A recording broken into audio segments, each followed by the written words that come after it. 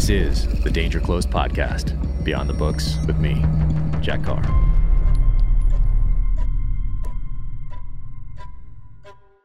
Welcome to the Danger Close podcast, an Ironclad original presented by Sig Sauer. This is a special two-part episode. This is the first part of those two parts, and it is a best of 2021. And before we get to that, thank you so much to Sig Sauer for jumping right on board out of the gate to make this podcast possible. Obviously, I am a huge Sig fan, having carried the P226 on every deployment downrange in the SEAL teams. But Sig was a supporter. They were friends well before I was a New York Times bestselling author, well before I even had an Instagram account or any social media presence whatsoever. So thank you guys all so much. Ron, Tom, Jason, everybody at Sig who gets up every day and continues to crush it and lead the way. Sig is always adapting. They're always at the forefront, whether it is firearms for citizens, whether it's firearms for our military, ammo, suppressors, optics, training, fire control units. They are doing it all, and they are always pushing that envelope and trying to do it better each and every day through innovation and adaptation. They crush. So Sig, thank you so much. And yeah, I love this one. Oh man, could not talk about the AXG Scorpion, one of my favorites from this past year. I have the 365 right here on me almost every single day. And if that's not on me, then it's the XL right here, or right here, the P320 right there. So thank you guys for all you do. And if anybody hasn't had a Rattler, oh yeah, probably fix that right now. Awesome. 100 games. We did that this year. We did book signings at headquarters. We did book signings at trade shows. And Sig also sponsored the Best Defense Foundation to take 63 World War II veterans to Pearl Harbor for the 80th anniversary commemoration events. So the youngest was 96. The oldest was 104 years old, and senior executives from Sig who were just sponsoring it, they showed up, saw that everyone needed some help, and they dove in for that entire week, taking wheelchairs on and off buses, getting these veterans to and from these different events, getting them back to their rooms, getting them to their meals, taking care of them. They got their hands dirty, they got in there, and that's true leadership. So Sig, thank you for that leadership, and thank you for your support over all these years in the military, during my transition, well before anyone knew who I was. Thank you so much for that friendship and support. It will never be forgotten. This clip is from one of my first conversations on the Danger Close podcast, and it's with Mike Glover. Mike spent a career in the United States Army at the highest levels of special operations. He then moved over to the Central Intelligence Agency, working there, and now runs Fieldcraft Survival right here in Heber, Utah. Awesome guy, great friend. I'm so glad they moved here, and then we've got to know each other over this last year. Check out their website for sure. Jump in on their classes for sure. Love everything that they have going on. In this clip, Mike talks about the 2012 attacks in Benghazi and how that affected the trajectory of his career and his life. When Benghazi happened, September 11th of 2012, I was actually in the SMU compound doing a cross engagement, and that thing kicked off. And then we got the word, we spun up, and then me and two of my guys were the first to rip into Libya to go after, at the time, this is unclassified now, it was classified at the time, but Abu Khatala, who was the guy responsible for coordinating the attack that killed, Ambassador Stephen Smith, and then the two former Navy SEALs, Glenn Doherty and Tyrone Woods. So I think I deployed a few weeks after that, and we went into the country, stood up a counterterrorism element that was a 12-way program, and went after them. And I spent the next 6 months in Libya running that counterterrorism program and looking after those guys. No kidding. That is wild. Yeah. And what after your 6 months there, how close did you get, or did you? What was? Is he? So two guys that were members of we call it Team Libya, positively identified Abu Khatala.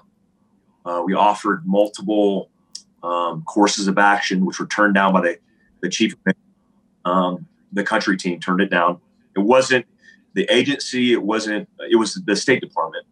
At the time, because Ambassador Stevens was killed, they had a charge that was in charge temporarily. His name was Alexander Pope. And he turned it down because of the political climate. I mean, verbatim, it said, we are not going to do this because of the political climate. We can't afford it politically. And so we did nothing. That, to me, was a very clear indication of my path moving forward in the military. And I came back from that rotation, and I think I was out of the Army within the next 3 weeks. This clip is from my conversation with Fred Burton. Fred is a former State Department Diplomatic Security Service Special Agent and has written numerous books to include Ghost and Beirut Rules, books that I turn to time and time again as I research my novels. So be sure and check those out if you have not read them or if they're not on your shelves already. In this clip, he talks about how Carlos the Jackal came to read his book. And where did Carlos the Jackal fit into all this? He's on your your desk from day one. Yeah, that's a fascinating story, Jack, because, in my generation, when I started, he was the poster child of terror. Right. And I have a book over there called The New Jackals from back in the mid-90s, maybe late 90s. I forget. But I have a whole section here of books that I've collected over time. Some of these older books on terrorism from the 60s, 70s, 80s, 90s. But yeah, The New Jackals is in there and has that title for a reason. Yeah, he was literally the poster child. And I remember as a cop reading about Carlos the Jackal. He was this guy that was all around the world carrying out these terrorist attacks. He had done the OPEC summit. He had assassinated a Jewish businessman in London. He was a paid hitman. And, he was working for Gaddafi. He was swimming in all these leftist radical circles with, the old Italian Red Brigades, the Red Army faction, the Japanese Red Army, the Popular Front for the Liberation of Palestine, General Command. And he was living and moving with all these circles. So he was kind of like the poster child for somebody that you could never catch. Right. And I would sit there in my office and think, my goodness, we have Interpol, we have the CIA, we have U.S. Special Forces, we have MI6, we have everybody looking for this guy. Why can't we find him? And he was, being utilized as a nation-state gun for hire. So he was traveling under pseudonyms and aliases on diplomatic passports. And so it's kind of an interesting kind of bookend to your question, because if you fast forward many, many years later to after Chasing Shadows came out, I get a call in my office one day, many years after I've left the government, from the FBI in Paris. And they said, hey, we saw your book and we want to reopen this case. And they said, well, who would you interview if you were us? And I said, I would try to get to Carlos the Jackal because I could never get to him to talk to him directly. As a sidebar, Jack, I had been corresponding with his first wife, Magdalena Kopp, who had been a terrorist herself.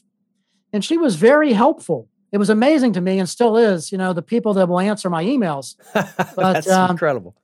She had been corresponding with me and talking to me about Carlos, and I was asking her questions about the Alon murder, back in the 70s.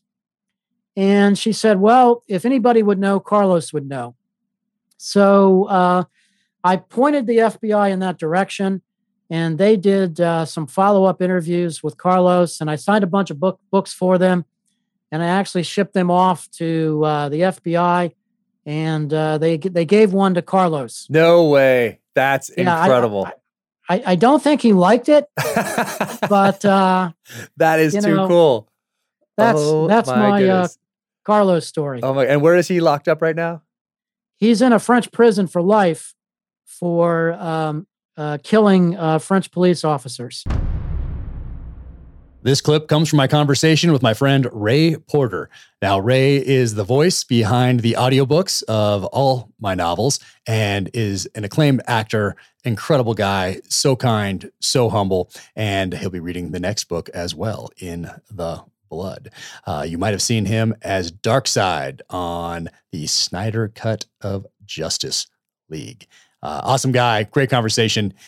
Check it out. Yeah. So let's talk about that. So so traditional stage, classical stage acting, Shakespearean, above all else, and TV and film. And then now you're in this CGI world of superheroes and you're portraying Darkseid, who has a crazy cult following. Is that a good way to describe it? I would say, yeah, it's a very interesting cult following. That's for sure. Pretty amazing, really wonderful people.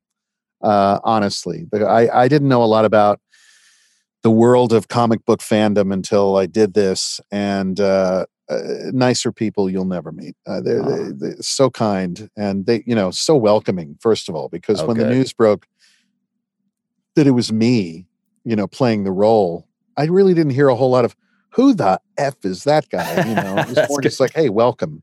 Oh, that's very cool. And honestly, the world of the comic book villain is about as Shakespearean as it gets. Interesting. All the concatenations and personalities and it's vast. And these people are very schooled. Okay. They know what they've given me an education for sure. And how did that come about? So you did you know who Darkseid was before you started this project? I wasn't terribly familiar with the character. No. I mean, I knew the general sort of the Justice League. I knew the general, the superheroes in it, but I was never real. I always respected comic books and I respected people who loved them, but it was never really my thing. Right. Very similar to me. And then I got into this film and, Zach decided he wanted me to play this role. And for me, it was just about playing the immediacy of the scene right now, as if it's the first time happening. I can't think in terms of the epic years of backstory with each of these characters. I just got to play what's happening right now. So I did that. And then of course, later I've got people asking me, did you do this because, way back here, this guy does this. I'm like, I had to get an education. Really I wish I could say yes to that. And that's basically, I've always just been honest. It's like, look, I didn't know when I was doing it, but I'm learning. This clip is from my longtime friend, Andy Stump. You might know him from his very popular podcast, Cleared Hot. We went through buds together back in 1997, so we've known each other for quite some time. In this clip, he talks about his transition from military service, his podcast, and why he'll probably never write a book. Would you ever consider, has anybody asked you about writing? All the time. Yeah. And my answer is, I don't think I'll ever see it happen, because here would be the first chapter of the book or the intro. So there I was doing something that many people have done before me. Stop it. But that's there's nothing that I did in my career that was extraordinary. Maybe not that hasn't been written about. Maybe it's this next phase. I don't know. Let's see it. Well, I got to make it through this phase first and figure out what the hell this phase actually is. And here's the thing. I struggle. You and I will always be known as SEALs, period. And I've come to grips with that. At some point in a conversation, when we are introduced to people, and this happens up to including last night, it's, oh, hey, this is Jack Carr. And then if somebody will say directly, oh yeah, he used to be a Navy SEAL. Or as you leave the conversation, you'll hear people whispering, oh, that's the guy who used to be a SEAL. So it's like, okay, that's part of who we are. If I write a book, it will go in the SEAL category, which is so incredibly full of other people who have written books. I mean, you're a needle in a stack of needles. Yeah. What if you differentiate and you're writing about this transition piece, or you're writing about resiliency or podcasting, or this journey post? Maybe. But what they're going to want to see on the cover? Ex-Navy SEAL Andy Stump, and how to transition to your next phase of life. Just got to put some thought into that. Yeah. But it's there I was doing things that so many people had done before me. And here I am writing about it as if I was unique. It's like, dude, I was so incredibly average inside of our cohort. You did some pretty cool stuff. Yeah, but a lot of people did cool stuff too, and did stuff that makes the stuff I did that's like, that'll always be the case. Yeah, there's always somebody out there that's done some amazing things, especially going back in history and seeing what some of these guys did. Vietnam, Korea, World War II prior that gave us the opportunity to be on that beach in California in 1997, getting yelled at and doing push-ups. Yes. Like that is also something that I thought about to put it in perspective, is that everything that was sacrificed from the inception of this country up until today that allowed me the freedom to make the decisions that I made to get to that place on that beach in sunny Southern California, getting yelled at, shivering, and making I feel like most of the time that happened to us, it was because of you and some type of substandard performance. That wasn't part of the curriculum. Yeah. This clip is from my friend Clint Emerson, former Navy SEAL, who operated in the shadows for many years and has taken that knowledge and taken it to the private sector. You can find him, Clint Emerson, just put that in Google, it'll pop up. Escape the Wolf, Violent Nomad, 100 Deadly Skills, and yeah, he's got a lot going on out there. Awesome guy. In this clip, we talk about how he ran with the bulls in Pamplona, Spain, using Ernest Hemingway as a guide. And do I have this right? Did you run with the bulls at some point in Pamplona? Yeah. When did you do that? Yeah. So I took Hemingway's book, Sun Also Rises? Sun Always, yep. And I used that as my tour guide through Spain. Nice. So I flew into Barcelona, went up through the Pyrenees, came down into Pamplona, did 7 days straight of running. Every morning I did it. You know, you did all 7 days? Yeah, 7. I did 1 day. Yeah, 7th of July through the 14th, right? Isn't that the I think so. Every July. Yep. And yeah, did every morning. And then I continued on to, because he talks about San Sebastian, you know, went over there. What a beautiful city. Some of the top chefs come out, top 10 chefs in the world always come out of San Sebastian, then hook back down. But I basically followed that book to a T. That's awesome. That's another book in and of itself, you know, violent nomading through Spain. That's incredible. Yeah, I did the first day. That was enough for me. I can't believe you did it 7 days. Yeah, I did it the 1 day. And what I didn't realize, I thought you just ran through the streets. I kind of didn't get that your goal is to make it to that stadium at the end. And so I did. I made it to that thing. I made it in there, and it funnels for people that don't know. Like, and this is, gosh, I'm going back 30 years. Anyway, a long time. I did it. So you're running through the streets, and people like the Spaniards are on the side, like trying to push you back in, like push the Australians, you know, the British, the Americans, like kind of back into the streets in the path of these bulls. And I remember it going down these streets, and then it like funneled down into the stadium. I remember it like bottlenecked, if memory serves, which has like been a while. And then it drops down and then goes in. And I didn't really expect that. But then everybody who's running gets bottlenecked. So it slows down, but the bulls don't really slow down. And I remember getting into the stadium. I'm like, yes, I made it. That was crazy. And then what happened was they let fresh bulls in, because the ones that have been running through the streets, they're tired at this point. And then they open up the fresh bulls that are just raring to go. And then they run in, and the stadium was full of people, and they're just cheering, you know, they want to see some people get skewered. And that was awesome. It was a great experience. I keep going back and looking for photos. I'm trying to find a photo somewhere in like these boxes we've moved so many times. There's got to be at least one, but someday I'll find one. I've done the same a couple of times where I have found a couple, and I found a video that of me running by, and it was 1 year where it made the newspapers, where this one bull just totally destroyed somebody. Crazy, you know. And it's the lonely, beware of the lonely bull. That's the quote. That's the biggest thing. If they're together, they stay calm, but the one that gets separated from the pack is the one that's going to kick everybody's ass. It's a Lancey. Yeah. Oh man. Yeah. Wild. Super cool. Wild. Yeah, I highly recommend people go do that. Yeah, no, it's super fun. I mean, I only did it once, and I probably wouldn't do it again. But hopefully I'm a little bit wiser now. But back then, you know, in the early 90s, that was a good time. This clip is from my conversation with Sebastian Junger. He is a journalist, war correspondent, Academy Award nominated filmmaker, and #1 New York Times best-selling author. He's the author of The Perfect Storm, A Death in Belmont, War, Fire, Tribe, and his latest, Freedom. In this clip, he talks about leadership in America. Are you hopeful for, as far when you look at leadership, political, military, corporate, is it drawing the right kind of people? Well, I think military leadership, for the most part, is enormously courageous, and I mean, at least in my experience of it, in Afghanistan, I mean, all of the officers that I met were, you know, if you had said to them, "Would you be willing to risk your life on the front line with these soldiers in the next battle, I think every single one of them will be like, oh, absolutely. It drives me crazy that I'm stuck behind the desk in front of a computer while these guys are getting shot at, right?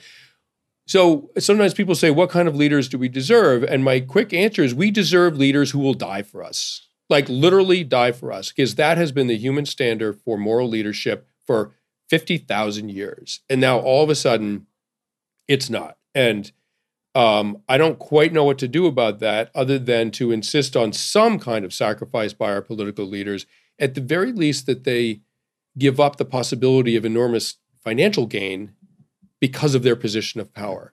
And, Democrats are just as bad as Republicans at this.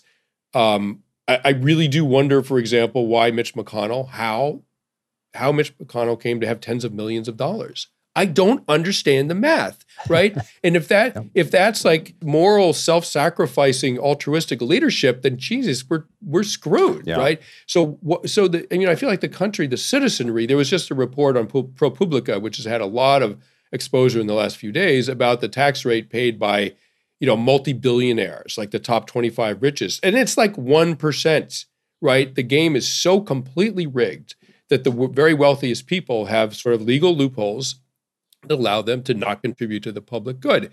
Why aren't our politicians not plugging those loopholes?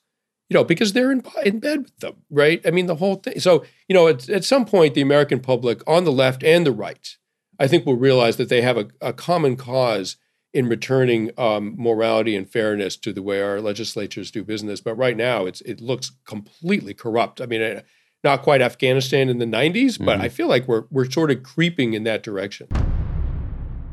This clip is from my conversation with Jocko Willink. You probably know him from his extremely popular podcast or from the numerous books that he has out there, both for adults and young adults and children. Awesome guy. He put me through 2 of my pre-deployment workups, and we talk about that a little bit on the podcast as well. But in this clip, we talk about preemptive ownership. Enjoy.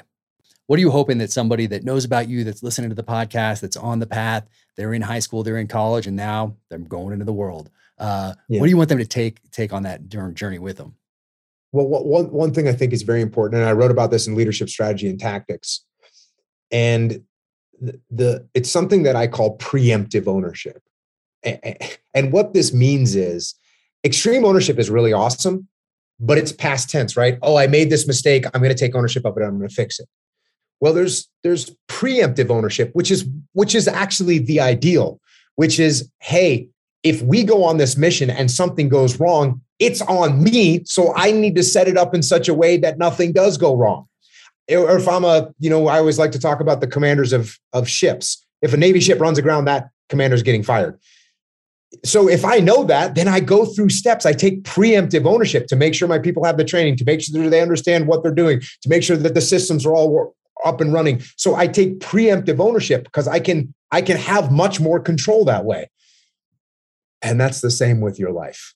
Like, we have so much control over our lives. So if you're 16, 17, 18, 19, 20, 21, 25, 13, whatever age you are, you have so much. If you take ownership of what's going on in your world, preemptive ownership to say, okay, this is what I want to be doing. Here's how I can get there.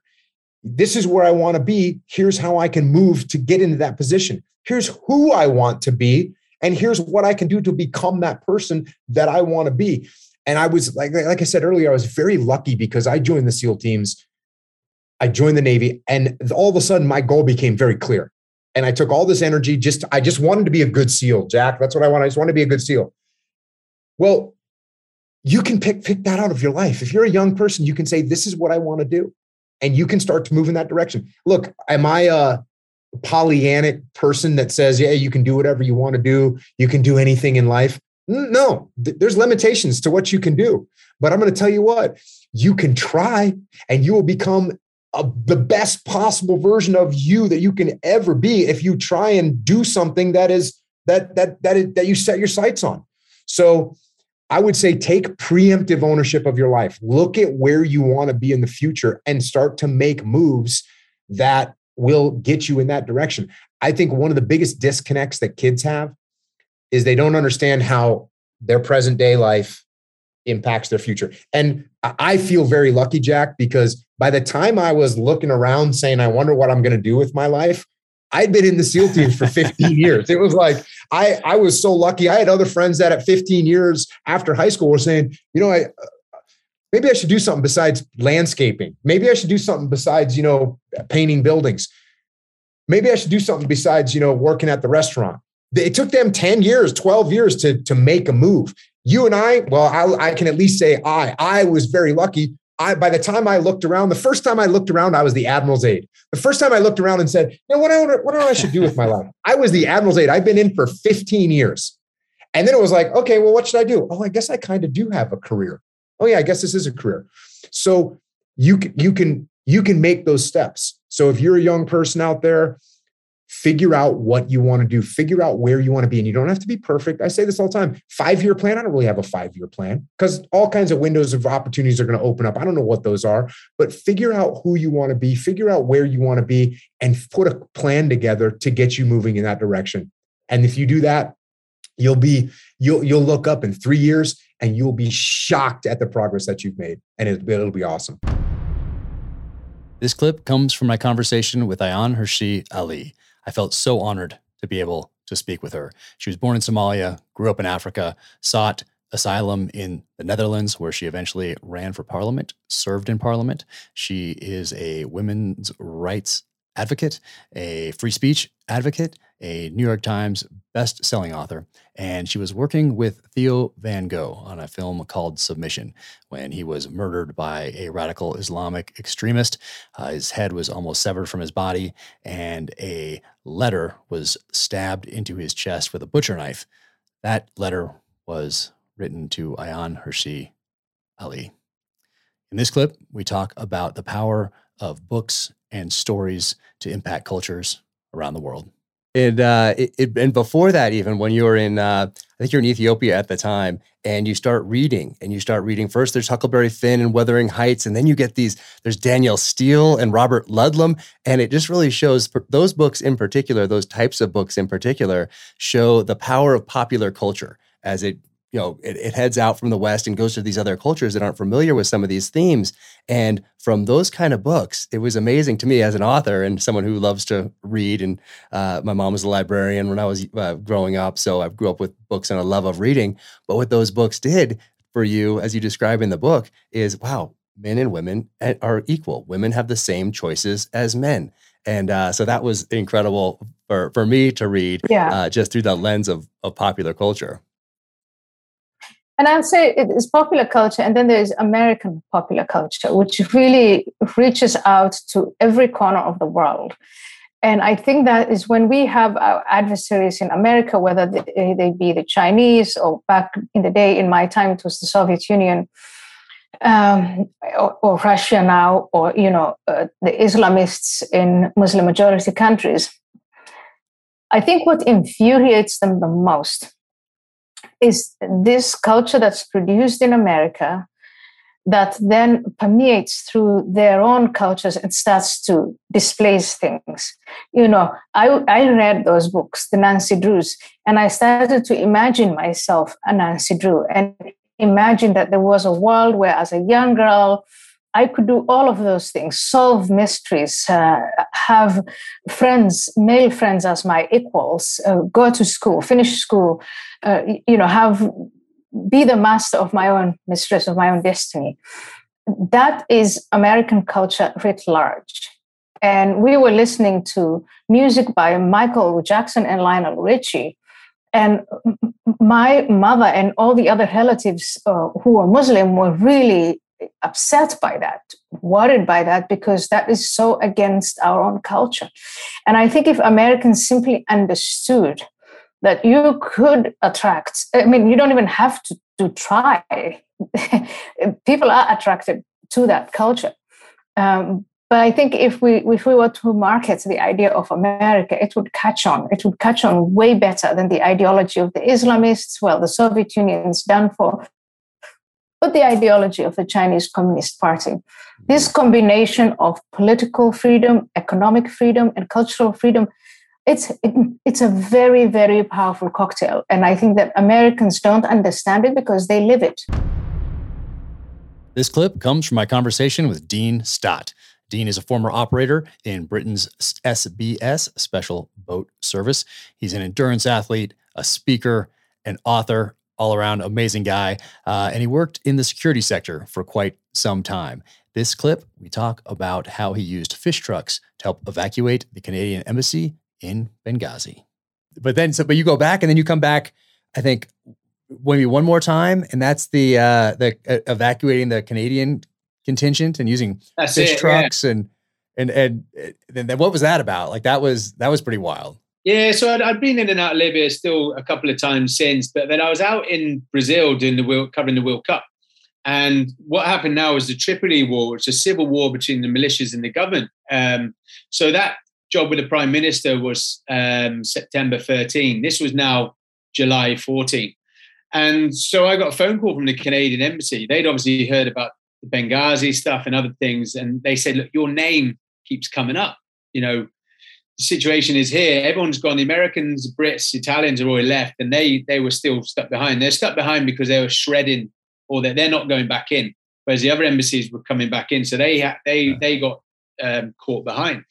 And so, and they said, your name keeps coming up. There was 18 military and 4 diplomats. They had their own CP team, things like that. But they'd never left the walls of Tripoli. The coastal road is only 100 kilometers to the border. And I'd already got a couple of guys out for USAID in low-profile vehicles, in little taxis, just got them straight across. Again, not drawing any attention to them, but using my fixer, because his family were from Zouala, which is on the border. So again, having those right contacts, and we had safe houses along the way. So I flew back in from Brazil into Tripoli and, liaised with their CP team, but they had no insight of what was going on outside of their accommodation in Palm City. So a week before, the British embassy got shot at every checkpoint in the B6 vehicles with the red number plates. And so me and Abu Bakr went out and we spoke, and we did all the intelligence stuff. We spoke to didn't speak to the guys with the guns, spoke to the tribal elders, told them what our plan was, our objective, and when we were doing it. And it was actually all about respect and communication. And they appreciated it. And actually, where the Brits got shot at, one of the main towns, we then got escorted when we came out because they knew we were coming. And it was, it was just a different approach rather than just that hasty move. It's high time, assess the situation. So so they were in their vehicles, and then myself and Abu Bakr in a soft vehicle ahead of the convoy, speaking to the checkpoints, liaison, palming some hands with cash, as you do. Yeah. And then just safely got them through. Yeah. So evacuated the Canadian embassy, 18 men. We had UAV coverage as well from the border, but obviously they could only, because they're diplomatic vehicles, no one's allowed to go enter their vehicles. They had much more kit than that. So their issue was the kit. So again, rather than having vehicles attached to them, because people will be wondering what those vehicles are. Every day from Tripoli, there's fish wagons, which take fish from Tripoli into Tunis. So they do that route every day. They know the borders, they know the things. So that's what I did. I employed 2 fish wagons who do that route all the time. And we put all this, and a lot of it was sensitive kit as well, put it in there. Well, a lot of this more sensitive kit was with them, but there was stuff in there which was just too bulky for their vehicles. And you could see they were a bit nervous about it, but they got straight through. They were actually in there before we were. So it's just another approach, a low profile, in fish wagons that do it daily. So that's incredible. So you're like the guy to call to evacuate from these kind of, these kind of situations. I mean, you got quite the background in the military, at the tip of the spear in the military, and then here doing these in the private sector. I mean, it's incredible, especially all around the world, but in particular, the expertise and understanding of Libya and what's going on there is astounding. Thank you for tuning into the Danger Close podcast, an Ironclad original presented by 6 Hour. If you like this, be sure and tune in Friday for part 2 of this 2-part Best of Danger Close 2021. And thank you again to 6 Hour for making all of this possible.